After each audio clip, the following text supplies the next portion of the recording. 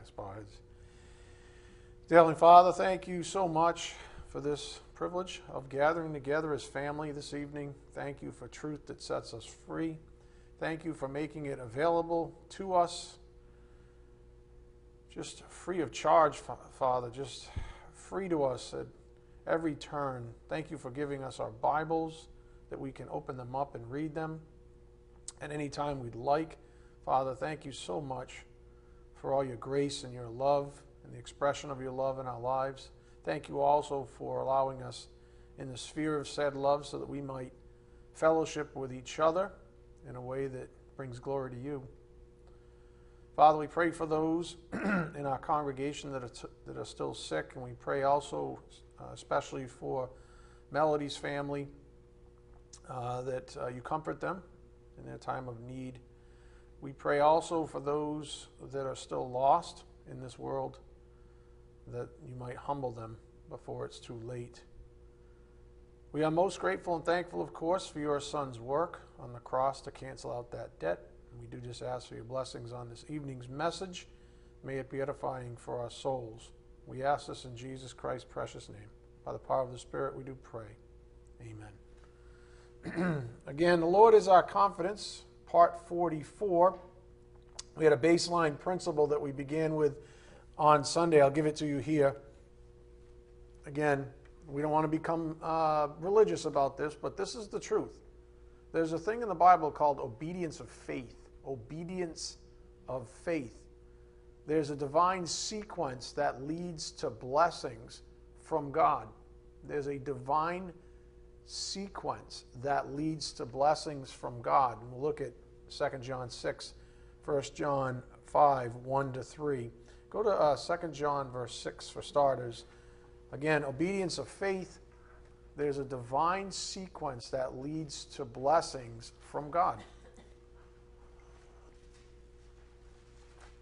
And that's all he's been reminding us of as of late, that there's a certain order to things, a certain pathway, a way that leads to life, as Jesus might say.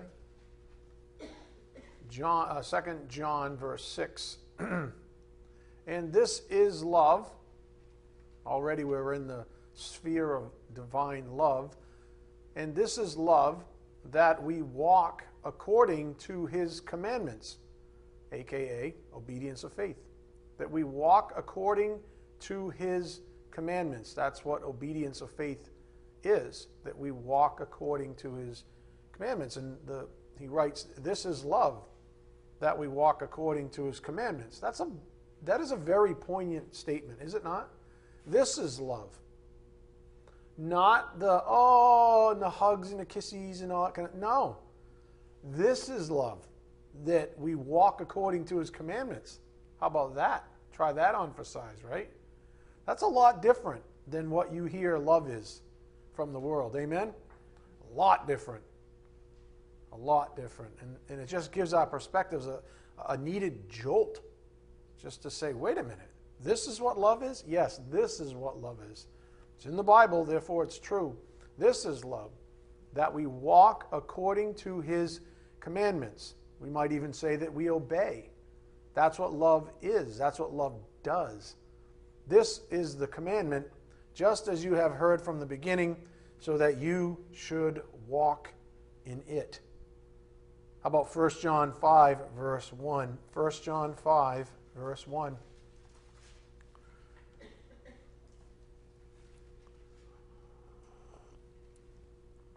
First John 5:1. Everyone who believes that Jesus is the Christ has been born of God, and everyone who loves the Father loves whoever has been born of him. By this we know that we love the children of God, when we love God and what? Obey his commandments. There you go again. That's what love looks like. We obey. That's the obedience of faith. That's what love looks like. Same author here, by the way. When we love God and we obey his commandments. For this is the love of God. In other words, what it means to abide in the sphere of love. What does it say? That we keep his commandments. Man, that's different, is it not? That's so different than what is peddled out there in the world. This is the love of God, that we keep His commandments, and His commandments are not burdensome.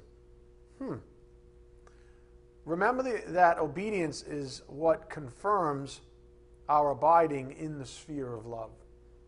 That's what John was writing about in both those instances, that obedience is what confirms our abiding in the sphere of love. In other words, you can't claim love if you're not obedient, if you're not walking in His commands. That's what we just read in 2 places. And those aren't the only places where, obviously, where that's expounded upon, but those are 2 places right out of the gate for us.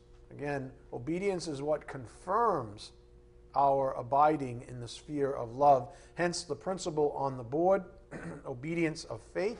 There's a divine sequence that leads to blessings from God. Obviously, if you read between the lines here, you know where the Spirit's going to take us this evening. It has everything to do with obedience again. And lining those things up in our souls, understanding that if we want to be free, we have to come back to the beginning and understand the entire sequence. We can't just start here and expect to be free. There's a whole lot of things that have to happen in sanctification itself, right? And that's highlighted by the fact that we're obedient to His commands. And that's what draws us into the sphere of His love. While we cannot become religious over such things, the Spirit has given us this truth on the board. And as Jesus said, the truth shall make you free.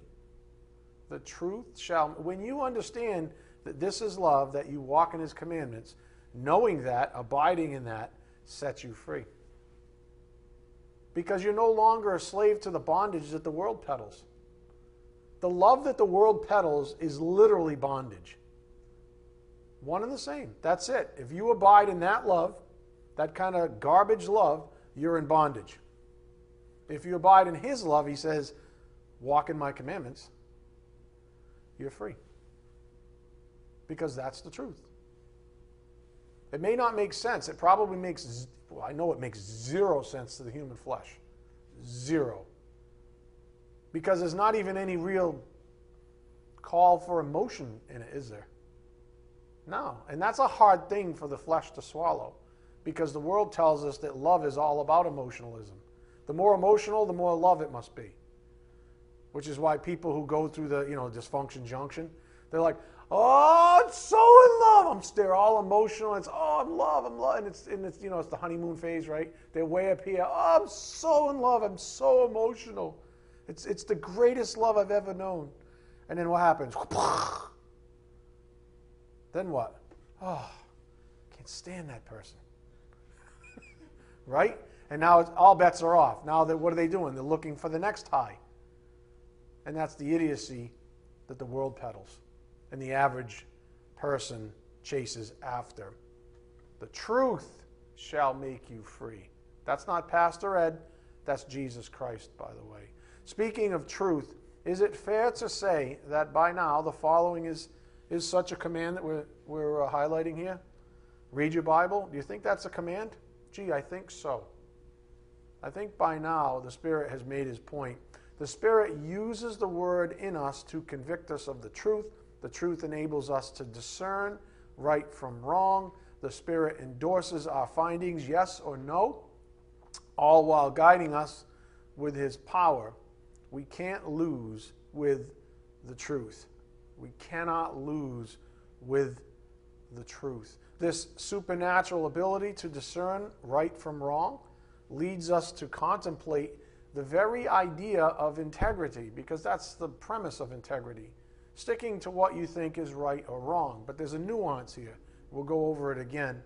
But it leads us to this conversation, this pondering of integrity itself. And as we noted on Sunday, if we think about it, lots of people have integrity in this world. However, that isn't enough. It's not enough just to have integrity by definition. It's not just enough to have integrity by definition.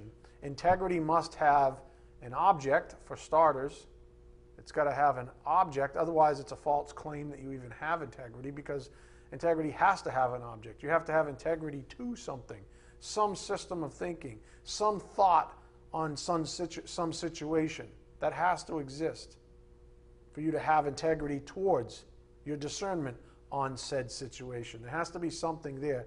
We'll just call it an object. Integrity must have an object. And that object must be holy if we are to be holy. If we want the output of our integrity, the decisions that we make, to be holy, then the object of our integrity, the thing we have integrity to, must be holy. Obedience implies integrity. Integrity implies an object. Therefore, for obedience to lead to blessings, for example, freedom, this object then must be the word of truth. That's what we concluded. Integrity requires an object. The object then, for holiness' sake, is the word of God, or the word of truth. The divine mandate then on this object of our integrity is that it be holy. That it be holy. To obey something unholy, like a lie, let's say, from the kingdom of darkness, something that blatantly opposes the word of God. To obey something unholy does not lead to blessings. It leads us away from blessings. It leads us away from blessings, back to bondage. That's when we obey something unholy, or we are slaves to unrighteousness, or instruments of unrighteousness, that we might, peristemi, present ourselves as instruments of unrighteousness. That leads us away from blessings. Hence the point on the board, read your Bible. Read your Bible.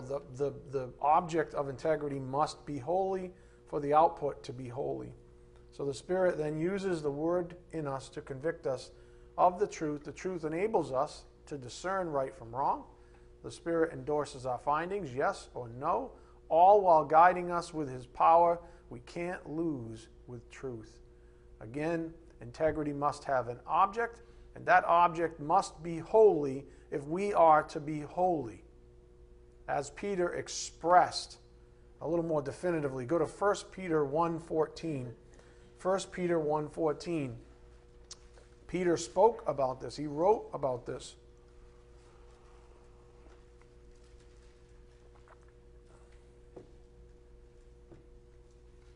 First Peter 1:14. Thank you for my tea, Jim. I'm assuming you made it. 1 Peter 1:14. As obedient children, there you go again. We don't get very far without obedience. As obedient children, do not be conformed to the passions of your former ignorance, but as He who called you is holy, you also be holy in all your conduct. And it implies a divine standard to live up to, aka that you know the truth. You also be holy in all your conduct. The implication, of course, is that you understand what holy conduct is.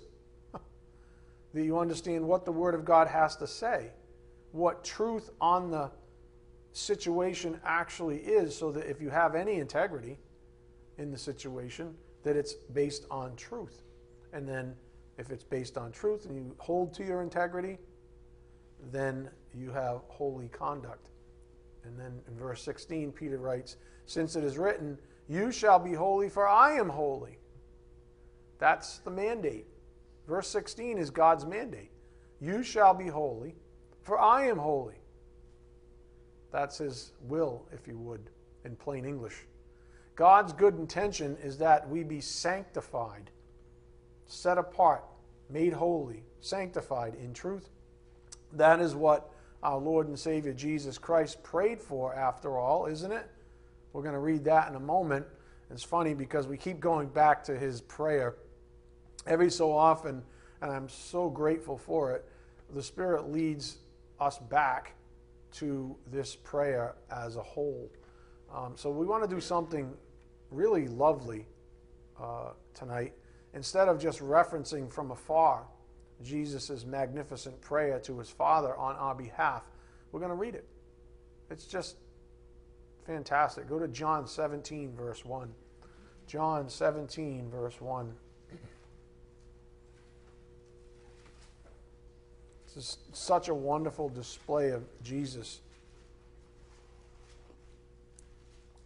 John 17, verse 1. When Jesus had spoken these words, he lifted up his eyes to heaven and said, Father, the hour is come. Glorify your Son, that the Son may glorify you. Since you have given him authority over all flesh to give eternal life to all whom you have given him. And this is eternal life, that they know you, the only true God, and Jesus Christ, whom you have sent. I glorified you on earth, having accomplished the work that you gave me to do. And now, Father, glorify me in your own presence with the glory that I had with you before the world existed. I have manifested your name to the people whom you gave me out of the world. Yours they were, and you gave them to me, and they have kept your word.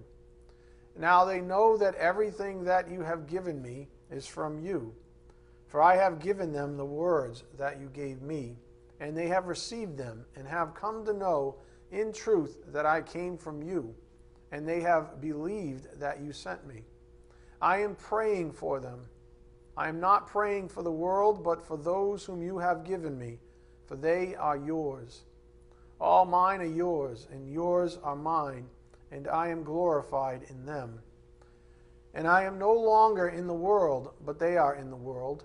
And I am coming to you, Holy Father. Keep them in your name, which you have given me, that they may be one, even as we are one. While I was with them, I kept them in your name, which you have given me. I have guarded them, and not one of them has been lost, except the son of destruction, that the scripture might be fulfilled. But now I am coming to you, and these things I speak in the world, that they may have my joy fulfilled in themselves.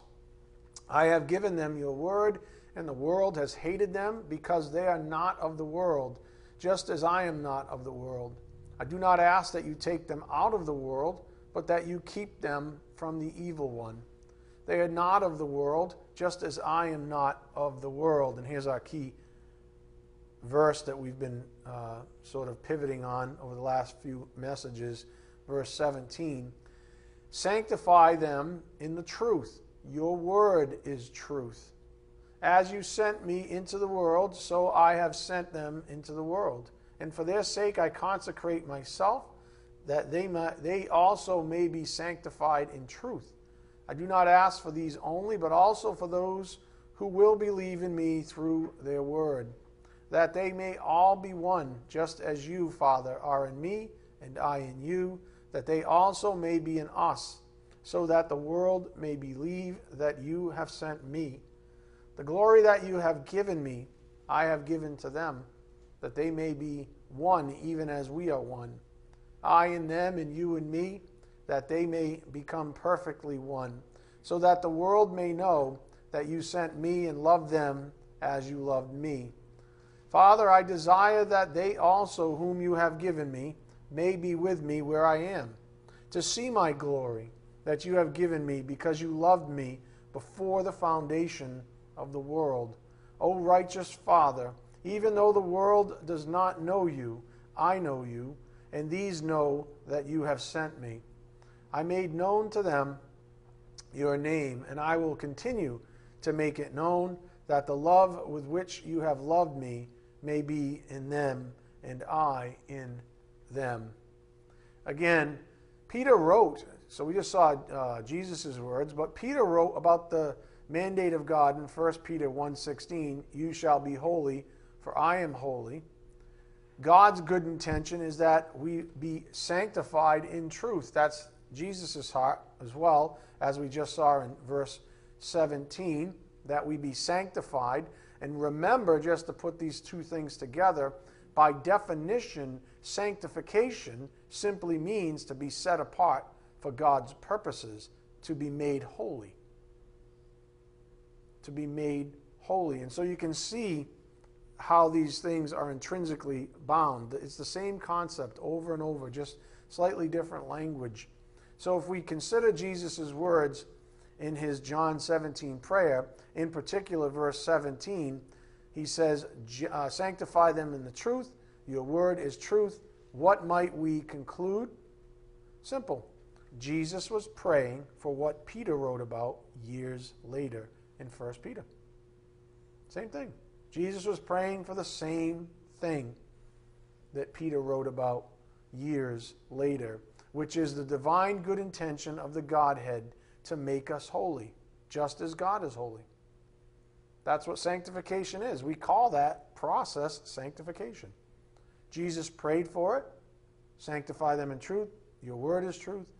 Peter wrote about it years later and quoted Holy Scripture by saying, be holy as God himself is holy, because that's God's mandate. That's God's goodwill intention. I hope you see how harmonious the Word of God is. If and when you do, the following point will make all the sense in the world. Up here on the board, integrity and freedom.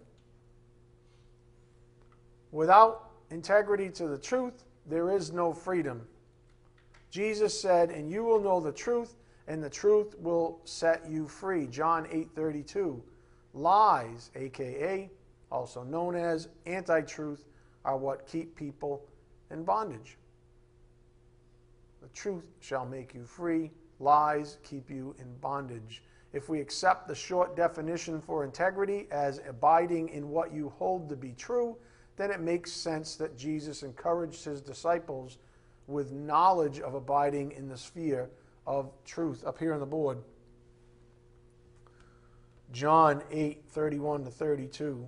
So Jesus said to the Jews who had believed him, if you abide in my word, in other words, have integrity to truth, you are truly disciples, and you will know the truth, and the truth will set you free. If what? You abide in my word. If you abide in my word, if you keep my commandments. This is love. Didn't John write that in his epistles? This is love, that you walk in my commandments. Same thing, same concept. If you abide in my word, if you walk in my commandments, you abide in my love. Again, and if you do that thing, so Jesus said to the Jews, if you abide in my word, you are truly my disciples, and you will know the truth, and the truth will set you free. As we learned earlier, the word of truth is what enables our integrity to be oriented with God's will. And when we're oriented to God this way, we enjoy supernatural freedom. Hence, this principle from Sunday on integrity and freedom. The secret to integrity, if you want to call it a secret, and therefore freedom, is abiding in the truth. It's this. What is he? He just keeps dancing. Do you see it? He keeps dancing around the same rose bush. In the middle is the truth. And how do you get the truth? How do you abide in the truth? You read the Bible. You take in the Word of God. You walk in his commandments. You take in the Word of God with the intention of knowing how to behave, even. How to think, how to behave.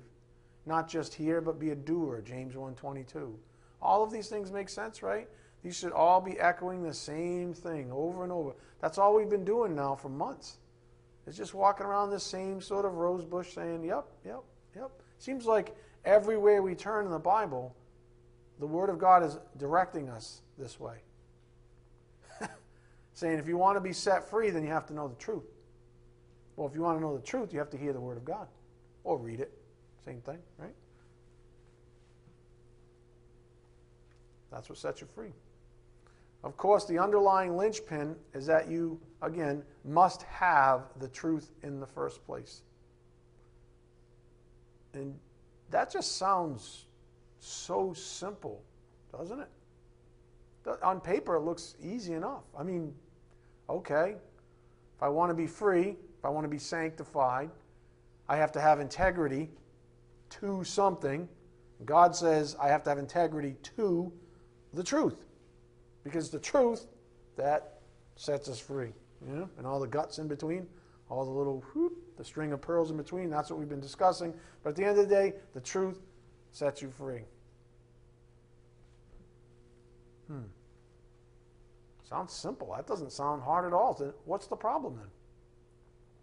What's the pitfall? What's the issue here?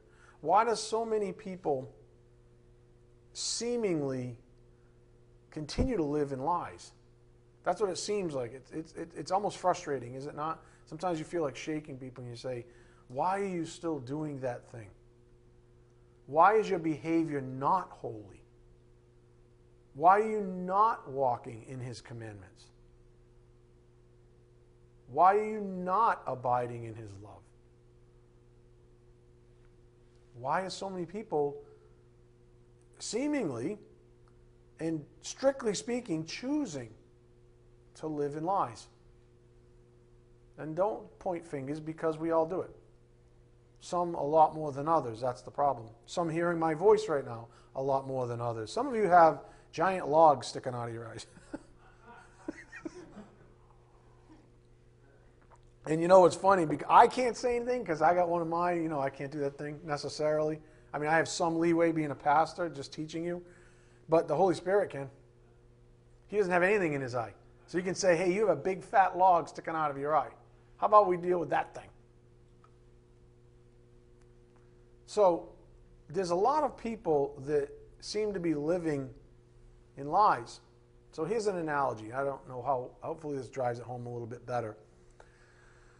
Suppose your parents taught you at a very young age that it's perfectly okay, as long as you're in love, to have sex outside of marriage.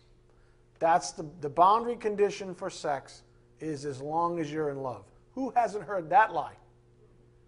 That is the going lie. Well, not nowadays. It's so bad right now. It's not even love. It's just, I don't know. Do you have a condom?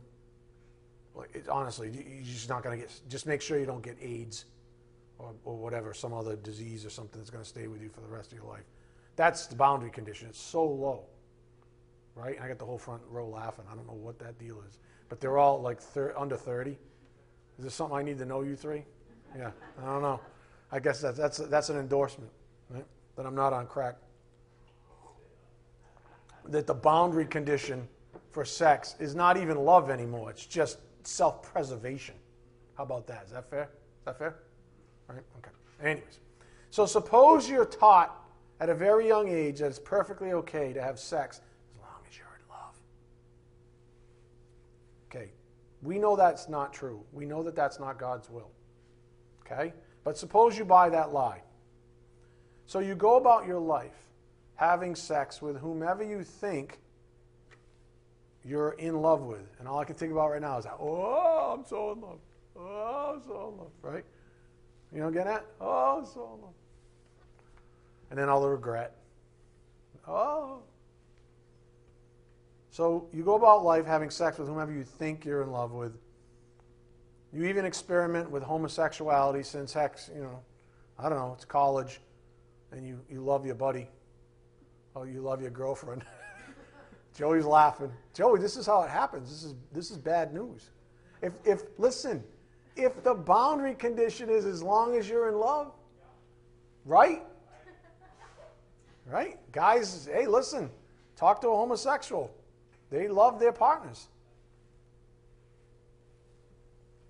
How about you experiment with homosexuality, and under the guidelines that your parents gave you, even sex that the Bible calls an abomination, like homosexuality, is then okay, is it not? So you buy this one lie at the beginning of all this, and then all these other little lies are precipitated from it. And then people looking in from the outside are going, why is this person living in all these kinds of lies?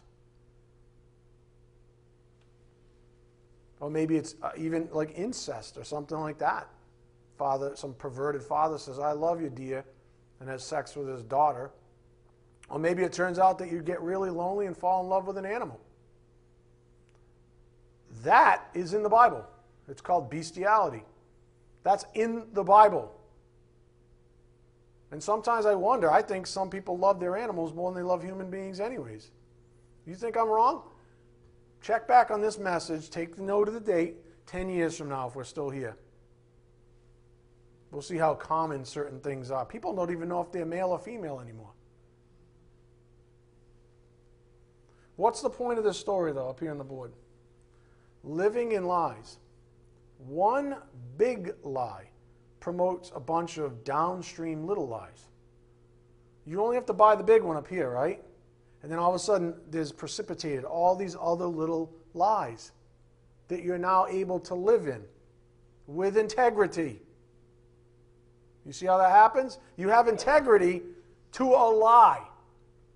And because you have integrity to a big lie, you have access to all these little lies. And your life now is riddled with all these little lies. Obviously, sex is by far not the only example. It's just one we can all understand quite readily, right? And so you buy one big lie, and then you're living with all these downstream little lies, and then layers and layers upon layers. The result is living a life of lies, all of which rob a person of God's blessings. Sex outside of marriage is a perfect example. God will never bless it, ever. Never. Being lied to about sex outside of marriage is a big lie. Do you understand? It's a big lie that promotes all kinds of little perversions, little lies. So you set that in stone, and then anything else below it in terms of being derivatives of it are all fair game. Now you got a person about one lie living in a whole host of lies. But, so, all these perversions in view, if you were to ask the average American, or even a so-called trained psychologist about when sex is permissible or good, they'd answer you with a lie. They would answer you with a lie. They'd say something stupid like, as long as you're in love, whatever the heck that means. Because what did we just learn about love? This is love, that you walk in my commandments. So even love is a huge, bigger lie.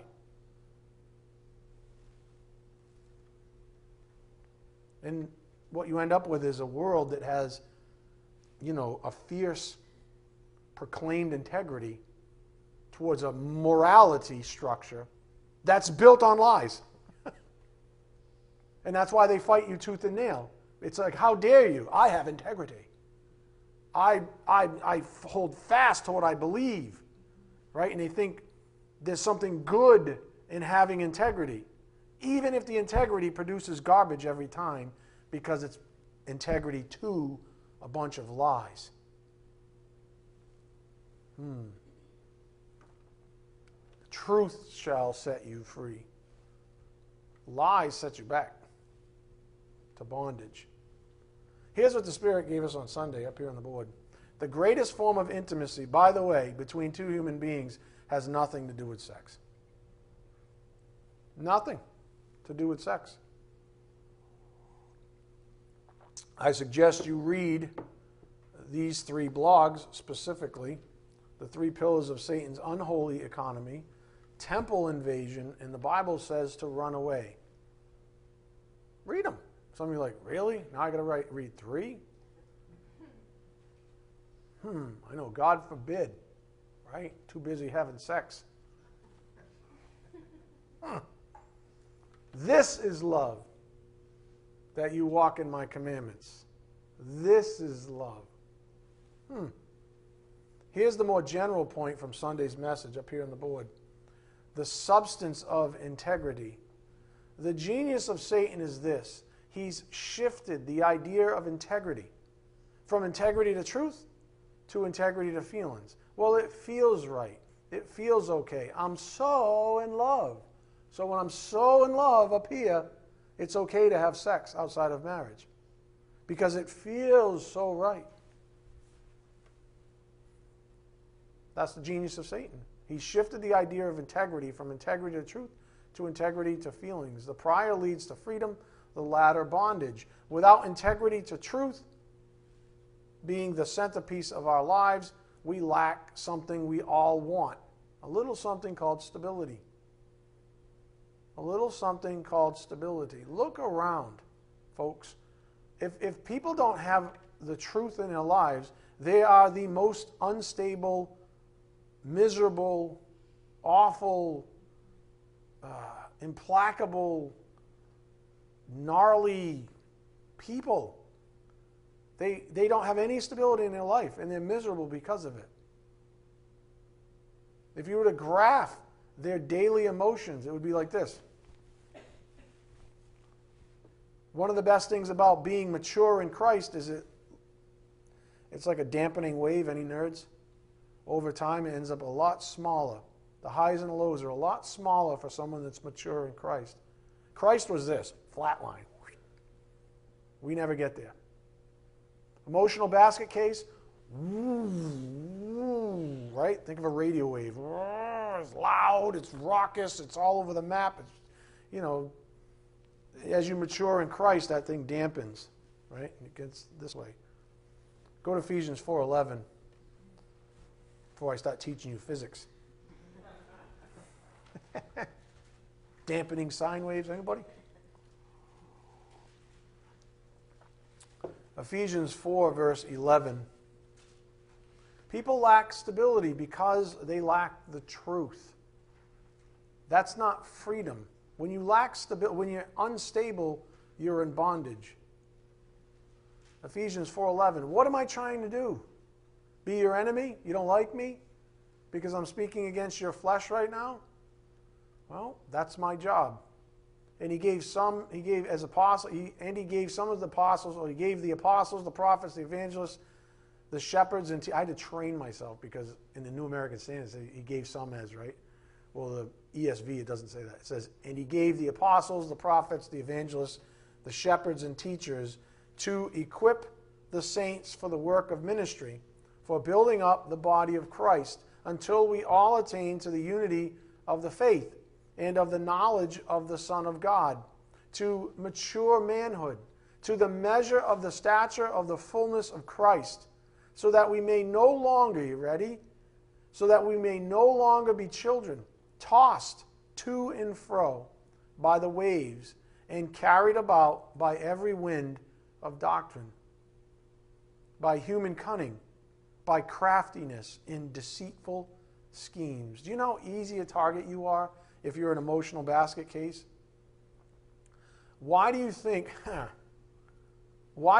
certain members of the opposite sex target emotional basket cases? Because they're easy prey. That's why.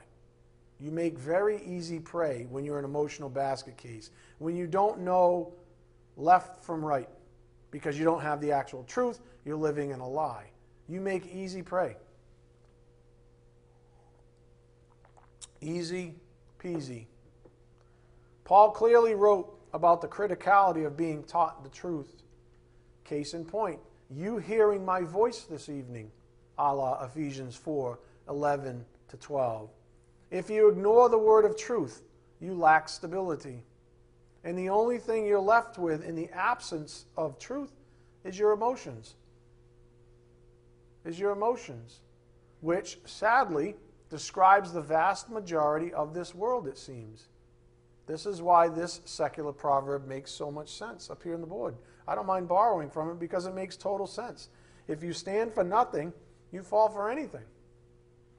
If you're an emotional basket case without any truth in your soul, you're constantly searching, you're going over here, you're reading magazines, you're reading self-help books, you're watching videos, you're watching movies, you're watching Oprah, you're watching Dr. Phil, you're trying to get all your morality and your self-esteem and your manner of functioning even in life from anywhere but here. And so you fall for anything because you stand for nothing. And if you stand for nothing, you fall for anything. That's an indictment on America nowadays. In order to have integrity, it must be directed at something. So let's just retrain ourselves a little bit more. In order to have integrity, it must be directed at something. In other words, you've got to have integrity to something. The issue is integrity to what? That's what the Spirit's been saying now the past couple of messages. Integrity to what? The substance of your integrity is what matters most. Like the Spirit's pointed out to us over the years, A lot of people have integrity, but many of them have integrity to lies. The sex example was a perfect example. A lot of people have integrity to this lie that it's okay as long as you're, quote, in love. Well, then I ask you what love is. It's an emotional high, We care about each other. That's funny because the apostle of love, the apostle John, said this is love, that we walk in his commandments. I wonder who's right. You emotional basket case? Or the apostle John, who walked with Jesus? Anybody want to take any bets? Isn't that funny, though? This brings us back to the instigating point up here on the board. The substance of integrity. The genius of Satan is this. He shifted the idea of integrity from integrity to truth, capital T, I'm pointing at the Word of God, integrity to truth, to integrity to feelings. We worship and serve our feelings now. The prior leads to freedom, the latter bondage. On a more practical note, here's some food for thought regarding the state of Christian church even nowadays. Contemporary Christianity encouragement, and I have it in quotes because it's not really encouragement, but they have integrity to what they believe. It's just what they believe, even though they call themselves Christians, isn't biblical. Focus on feelings rather than truth. You know how easy it would be for me? All right, I just talked about it. In my head, I was thinking about some sleazy jackass going into a bar and picking up some train wreck of a woman. How's that any different than a preacher in a position of strength to call in a bunch of unstable people and then lie to them and take advantage of them? Invite a bunch of emotional basket cases in. You know how easy that is to do? Happens all the time. People make a lot of money doing it too. Focus on feelings rather than truth. Read commentaries and devotionals rather than the Bible. Encourage fleshly desires rather than kill them. Align with American avarice, sloth, and idolatry. And then, of course, promote a different Jesus, a different gospel, and a different spirit. That's what the average, it seems like the average Christian contemporary church even teaches as, and then calls it encouragement. What's the problem? The problem is that those things encourage the human flesh, not the new creature. Those things don't seek out the integrity that the new creature functions with on the word of truth. They seek out the human flesh that lives on lies, who's oriented to the father of lies, Satan himself. On Sunday, we took a short trip down memory lane up here on the board. Feelings versus truth. People feel a lot of things are, quote, right, even as it pertains to the things of God. However, many so-called, quote, Christians today have feelings void of biblical training. Ephesians 4:11 and 12, Romans 10:17, faith comes from hearing the word of truth, the word of Christ. In the absence of divine knowledge, their conscience is a slave to false data. In other words, the doctrines of demons. Oh, they have integrity, but they have integrity to, let's say, sex if you love them. That's a demonic doctrine. Literally. Not kind of, not maybe, not just a little off. It literally is a demonic doctrine. The demons love when people believe that false doctrine. Because, like I said, it precipitates a whole lot of other garbage. Want to one-up that one even? Tackle love. Get a person to believe in a false love. Here's a question. Which feels better to you? You personally. Which of the following feels better? Knowing you're a member of North Christian Church? Or knowing that you're learning truth while at North Christian Church? Which one makes you feel better? I'm a member of North Christian Church. Or knowing that you're learning truth while you happen to be at North Christian Church? Which one makes you feel better? And be honest. Be honest. Some of you are like, I'm only here right now even because I'm just a member. Because I'm going through the motions. Because that's what I am. I'm a robot. I'm really not that interested. I got other, I don't know. Who knows? I got other things on my mind right now. Maybe for some of you, it actually is sex. And it actually is outside of marriage. And the Spirit's talking literally directly to you, and you're not even paying attention. I don't know. It's possible. It's possible. But that's the question the Spirit's got on the table for us. Which one feels better to you? Knowing you're a member or knowing you're learning the truth? Which is more important? Membership or learning truth? A lot of popular churches promote the prior, calling for endless and mindless, celebration of being a Christian. That's what they're celebrating. The feeling of belonging. The feeling of, being a Christian. That's what's going to set me free. See, that's the truth. I'm a Christian now. I've devoted myself to Christ. I'm going to be a Christian. And that becomes your idol. That becomes the focal point, that you are being a Christian. That's what you end up celebrating. You're celebrating being a Christian. You're not celebrating Christ. You're not celebrating the object of Christianity itself. Like Christianity. You're not celebrating Him. You're celebrating you. That's what idolatry looks like. So don't miss the subtlety. What are we celebrating? Have I ever said that before? That is a recurring theme for years. Americans love to celebrate, do we not? We love it. It's like our favorite pastime. It only gets better when we add more food to it. Is that fair? Celebrate, woo! Food, oh my God. Right? Celebration with food, it's all over. Add liquor, lights out. Right? Done. We're good for the whole weekend. Right? We can take this celebration for the whole weekend. Food, avarice, booze. Yeah, that sounds productive. We aren't called to celebrate the feeling of belonging. That's how cults form. We are called to celebrate the Word of God, the Word of truth. That is Christ Himself. Satan is much happier if you celebrate church membership and how nice it, quote, feels to belong to something bigger than yourself. Satan loves when you do that thing.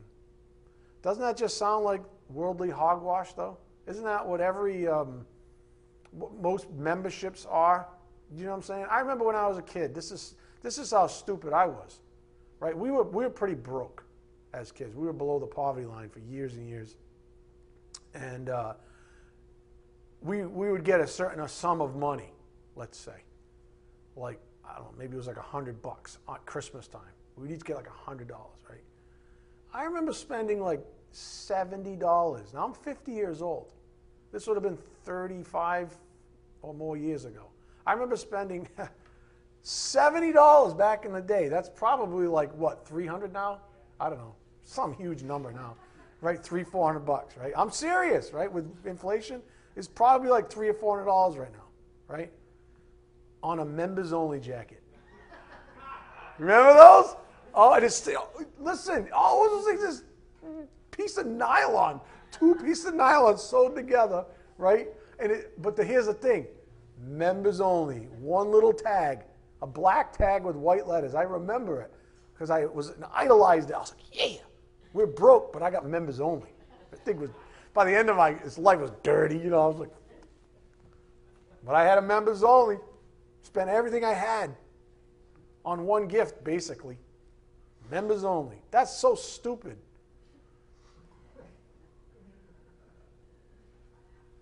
But you know what? It's genius. Whoever marketed it is genius. Because we love to belong. That was the in club. If you had a members only jacket, in other words, if you were so stupid to spend $70, right? You could be a member of this club that got to wear this jacket with those stupid lapels.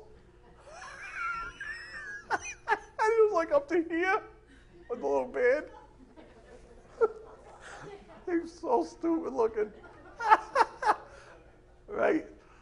And anyways, you could make fun of the guys that had the knockoffs. It was like Members Jonesy or something like that. Right? You know? Because that was like, it felt good to belong. Stupid. Stupid. Idiot. That's my life. What are we celebrating? Celebration demands a root cause, otherwise it is unfounded emotionalism. How can we supposedly celebrate Jesus if we don't know the Word of God, Him? Wouldn't this be nothing more than celebrating for the sake of celebrating? Right? I mean, in His name, a lot of people chant His name even. I love Jesus. I'm a Christian. Okay? John said, this is love, that you walk in His commandments. So what commandments are you walking in? I don't know any.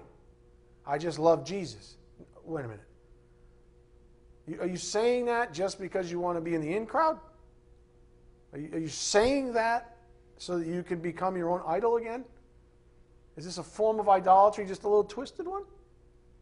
Where you're now using Jesus' good name to be a member only?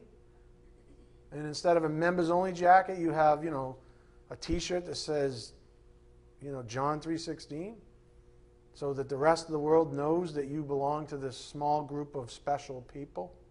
That's what this is about. That's what this has become for you. That's ungodliness. That's bondage. That's the whole point. He doesn't want you worshiping, serving your feelings about being a so-called Christian.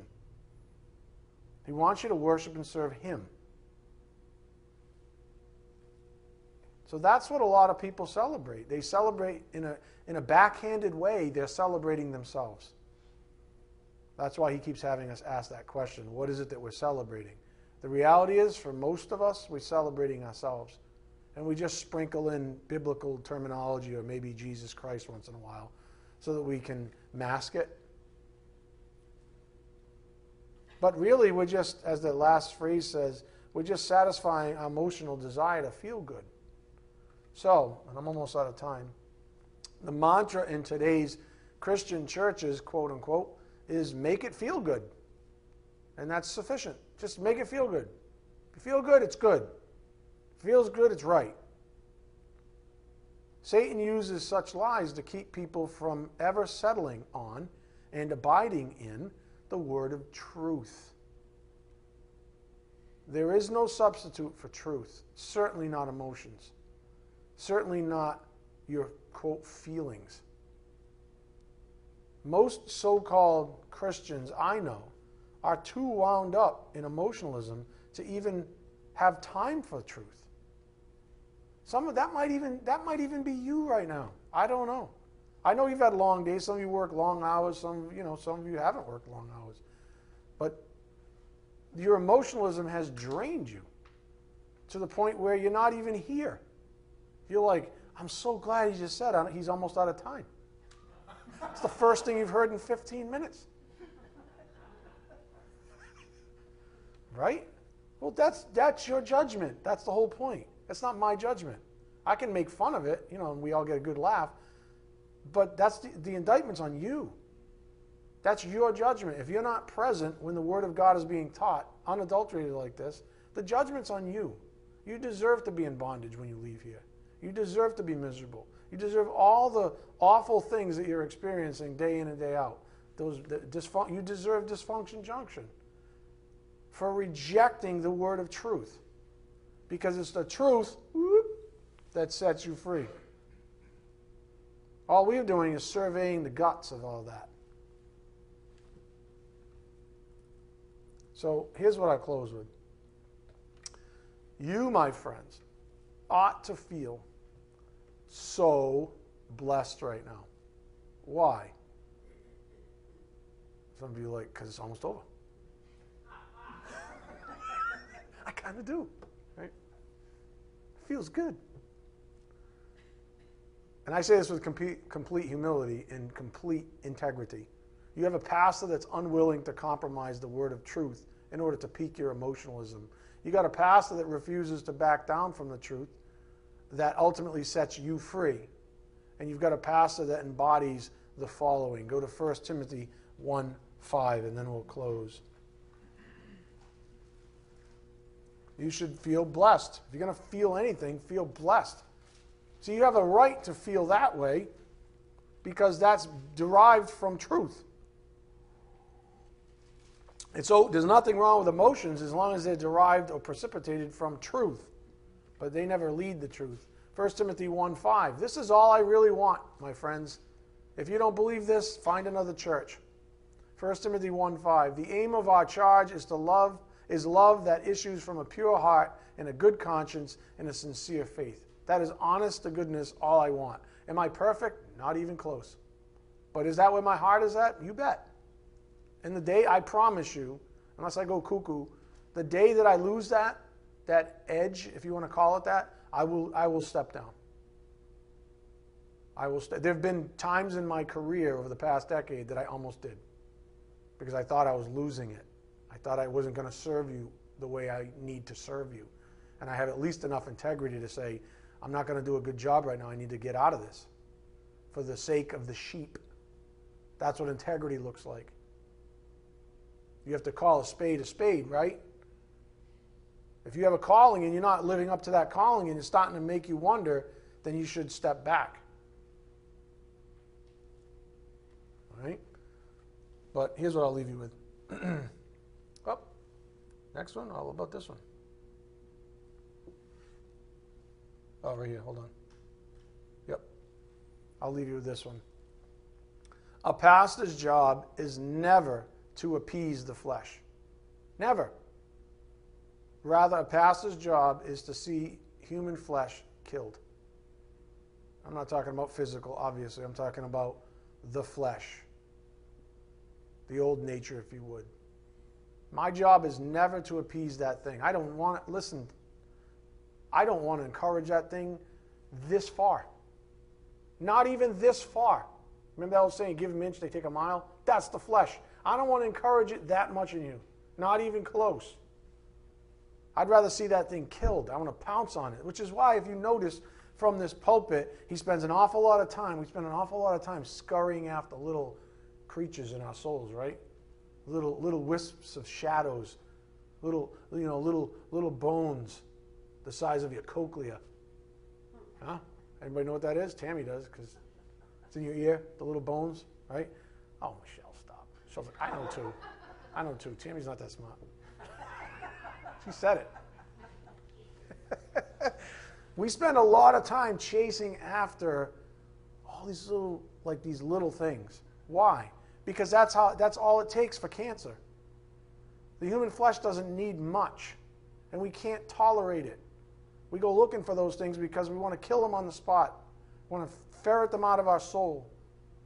Why? Because we want to put what's supposed to be there, which is the truth, because the truth sets us what? Free. Let's bow our heads. Dear Heavenly Father, thank you so much for this privilege to study your word here this evening, to fellowship together as family. We just ask for your blessings as we take the things we've learned back to our homes and then out to a world that's just decaying. Father, we ask this in Jesus Christ's precious name. By the power of the Spirit, we do pray. Amen. Thank you.